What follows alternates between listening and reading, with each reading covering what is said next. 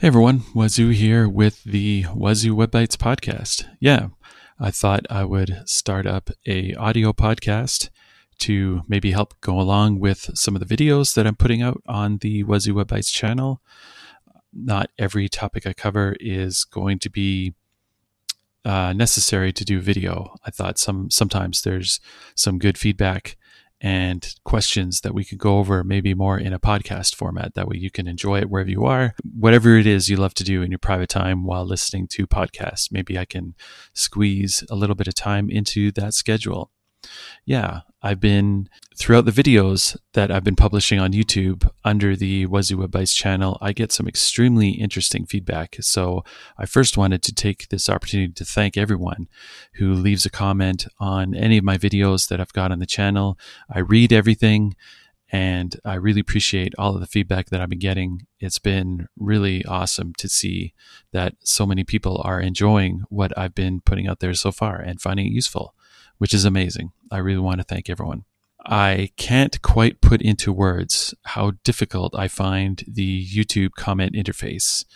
I don't know how much experience any of you have had with it, but I find it really atrocious and very difficult to manage. I read every single comment that gets posted, but I don't always get notifications about them from YouTube.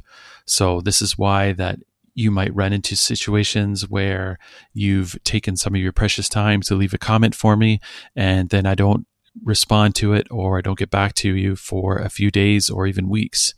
And it's definitely not because I'm ignoring them, or, maybe some people might feel that their question is, not good, like too, quote unquote, too beginner, or not worth my time or anything like that. And I want to assure you right away that no, that's definitely not it.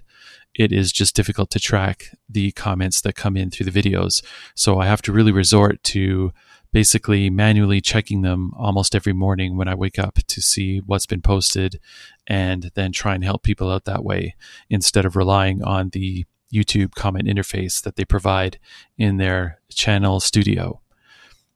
So I've been on the search for an app that'll help me do that a lot better. I'm sure there's something out there that social media managers use for managing their comments, but at the moment I'm not there yet. So apologies if you ask something and it takes a while for me to get back to you. Anyways, so as I was saying, along the way, I've been getting these incredible comments, and one came in just a short time ago that I wanted to go through, which is what really instigated this first episode of this podcast. And I really hope you enjoy the conversation that we're about to have here. So Jesper writes in, and this is on a comment on my Build Your Own Project List app with Spring Boot Server and React 18. I'll put a link to that video in the show notes for this podcast in case you wanted to check it out if you haven't yet come across it. And Jesper writes in, I'm used to seeing tutorials where there's a completely separate React application that communicates with the Spring Boot application. What you did here is to make them into one, which confuses me a bit. My apologies.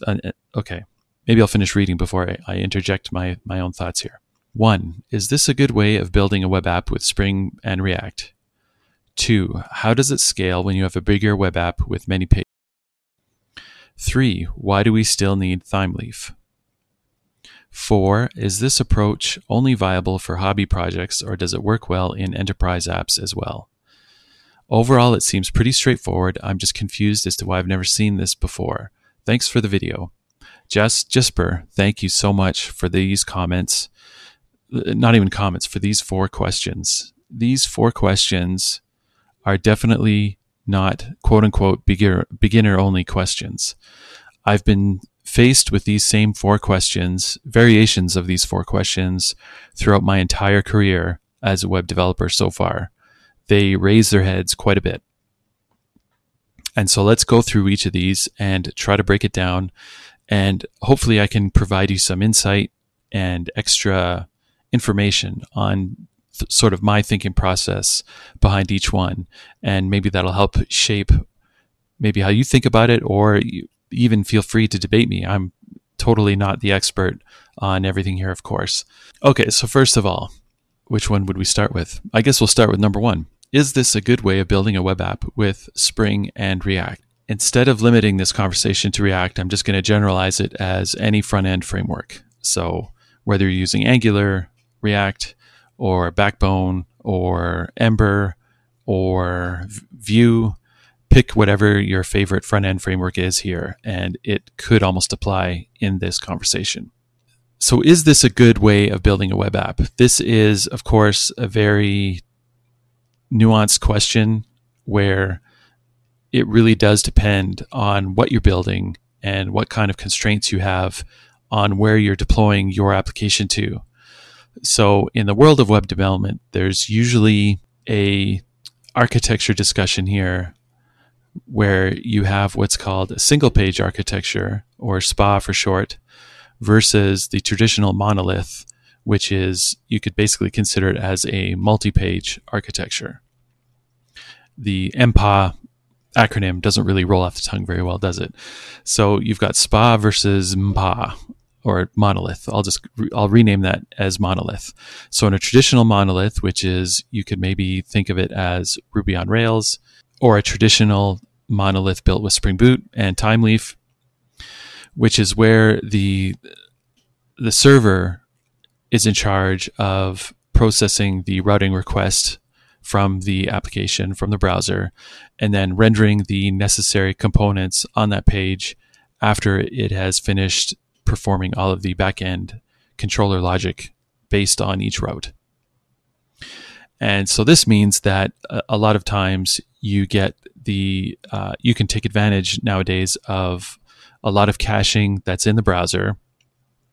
This all started, by the way, maybe we should take one step back and just go through how this all started. So this all started about, 15 or so years ago. It's probably a little bit longer, but around 15 or so years ago, when working with JavaScript and the browser in general was definitely not what it is today.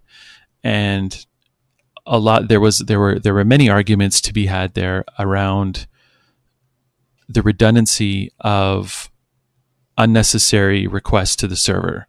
So when you have any kind of resource on your web page, images, JavaScript, which are in little script tags, etc., there is a hit to the server for every single resource that you're requesting.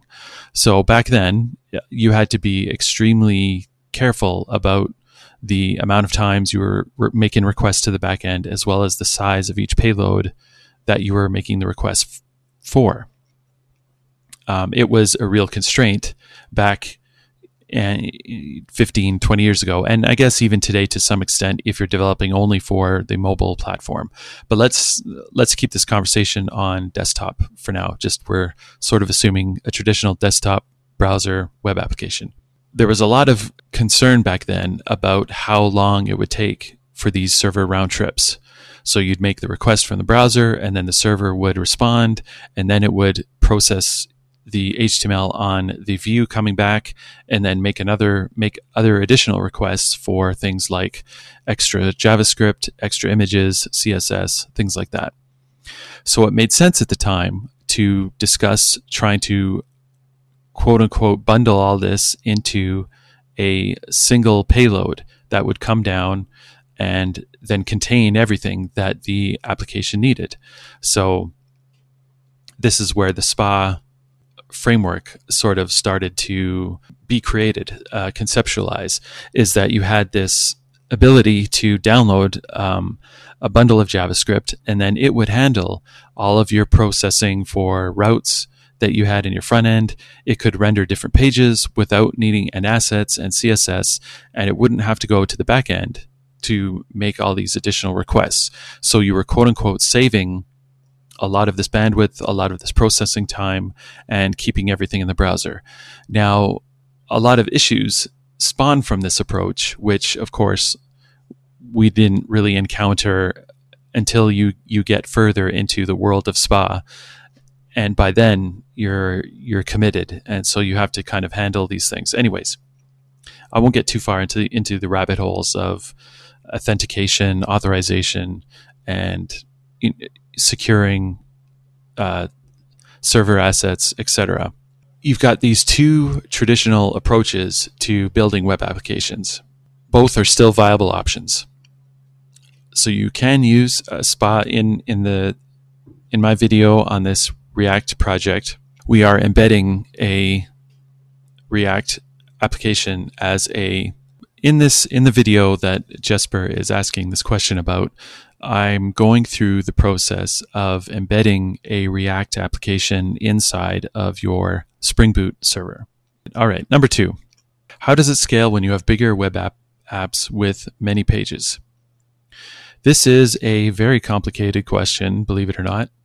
It's not a simple, this is the proper thing to do, X and Y. It is a very dependent question, again, on where you're deploying your application to, how many people you think will be using it, etc. So scaling involves many different aspects, not just speed, not just delivery, but also in terms of being able to maintain it. So you could have a very performant web application, but if it's very difficult for your team, for you or your team, to enhance it or work on it or fix bugs on it or get it out to production, then I would argue that that does not scale very well at all. Even if it's very performant under high traffic, even if you like you have several million visitors a day, etc., like that kind of level of use. If it's extremely difficult for your team to support and to get out there, then that's not really what you want either, because then it costs a lot of money just to make simple changes. So when someone comes to you on the team and says, yeah, I just need to make, update some marketing copy on this page, and then you have to rebuild your entire app and go through whatever kind of pipeline you have to get it from your machine, the changes on your machine, out to production, that those few little lines of copy could cost you like a week's worth of salary or time or both, right? So I would argue that that's not very well scalable either. Again, both approaches scale very well. It just comes down to how you organize and structure your project. I've seen both approaches work very well with millions of hits in terms of visitors, in terms of traffic, in terms of usage on web apps. So both approaches work. Hopefully that begins to address your question there. Okay, so number 3, why do we still need ThymeLeaf? Now, in terms of this project, I would say that for what I'm doing, I'm just taking a look at the code right now, and for what we're doing, we don't need ThymeLeaf. I could have done this tutorial without that dependency. We're not making use of it anywhere. We're not rendering anything that's ThymeLeaf dependent. So that's definitely a bug, a quote-unquote bug on my part. Sorry, Jesper, I didn't mean to introduce confusion into that. So if you're listening, then for that question, we definitely don't need ThymeLeaf for the way I'm using it in React. So number 4, is this approach only viable for hobby projects, or does it work well in enterprise apps as well? So I think when Jesper asks this approach, to me, I'm reading that as, again, do we bundle our application within our Spring Boot server, or do we have a separate deployment somewhere that is responsible for our markup and JavaScript and front end, basically our front end application there? And again, I think this depends on what you want to do, but it is viable for any project. So it scales for hobby as well as for enterprise applications. You can easily split up your application into having just a deployment that manages your backend. Let's say you just have your API managed by Spring Boot. So all of that can be done somewhere. You release it either on a server in your environment or on Amazon, private Amazon network instance. And then on a different port or a different server or whatever, you have your front end bundle. That's one way you can manage the deployment of this. And then that way you can have, if you have different teams working on each, you could have one team working on the back end, making continuous changes and updates to what's going on the API server without needing to worry about affecting what's happening in the front end. Of course, you don't want to break any API, but assuming you're not breaking any API contract, the server side team can continue on and do whatever they need to do on the server and work independently of the front end. And at the same time, the front end can do whatever they need to do on the front end if their deployment is separate from the server side. Now, if you're in a situation where both are together, deployed together, as it is in this demo application for the video in question, you can still work pretty much the same way. It's just there has to be a lot more communication between your front end and back end developers, because then you're going to be bundling up the front end to deploy along with the back end on each release. So this approach is totally viable for both. Either approach works. I should say either approach works for both. You just have to make sure that your people are communicating with each other. And I think that's the key to just about everything. It's not just for, making sure that an approach you want to use is viable for your technology, or for your application. Sorry. I would say that Jesper ends off this comment with, "I'm just confused as to why I've never seen this before." So the other reason is that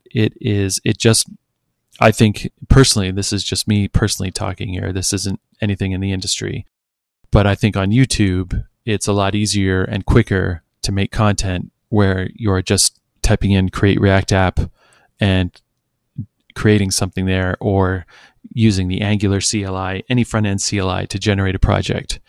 And it makes it a whole lot easier. You don't have to worry about the setting up, the Spring Boot project to bundle your front-end framework. There's a lot of sort of intricate steps that you only have to do. Once you know them, it's easy to do it for every project after that. But it's the first time of putting that together it takes some time to make sure you've got everything bundled up correctly. So I think a lot of that is also coming down to the time it takes to create content for YouTube and tutorials in general. I do find it a little bit easier as a content creator, I would find it easier you can split up your content. So you could have one video just for creating a React app all on its own. And then you can watch that independently of maybe a video that I do on working with Spring Boot, right? So right away, I'm able to get 2 videos of content out of this setup versus the one that I have right now, where I go through creating the Spring Boot server and then the necessary functionality to bundle the front-end framework inside of it. I just prefer that way in terms of being able to showcase what it's kind of like building and working on for lack of a better phrase, a real web application. A lot of them are still built that way. I think, again, hopefully a lot of this input helps you out there in terms of going through these questions. I wish there were better ways of answering this other than it depends, because I know that must sound pretty annoying. It must sound like I'm sitting on the fence on all these, and I'm really not. I'm honestly trying to communicate that it really does depend on what kind of app you're building, where you want to deploy this, how many people you think are going to be using it, the audience, basically, as well as your kind of the budget you have available and how many people you have in your team. Is it just you, or are you in a team of 3 people or 10 people or 50 people, right? So there's a lot that goes into each of these kind of architecture questions. So it doesn't just make it a quick yes or no, A, B, or C, when X, Y, and Z is true, right? So hopefully that provides input into how these things can get put together. And if you have any other questions, if anyone out there has any questions on this, questions that you want to see me go through, then feel free to either send them to me or just make a comment on a YouTube video. And I will, of course, like I said, read them and take it from there and hopefully make it part of another podcast. Another benefit of doing it sort of in this audio podcast format is that it kind of gives me a way of self-editing a lot of this. I find that it's the tough part about making these videos on YouTube, these tutorial videos. It's very fun, but I have to be really sure that I nail every single point in the video. If I leave anything out by accident, then there's no way for me to update the video on YouTube. It's sort of immutable. It's like set in stone once I upload it. And having sort of a podcast follow-up gives me a way of, okay, I made some mistakes. I forgot this, I forgot that, and gives you sort of extra information if you're trying to go through some of these tutorials and you come across your own questions on what's happening and why. But I hope you enjoyed this episode. Feel free to share this podcast and leave a rating on review. It really helps, just like on YouTube. It helps the podcast algorithm spread the show around to others as I get episodes out there. All right. I hope you're having a good day wherever you are, and thanks for listening.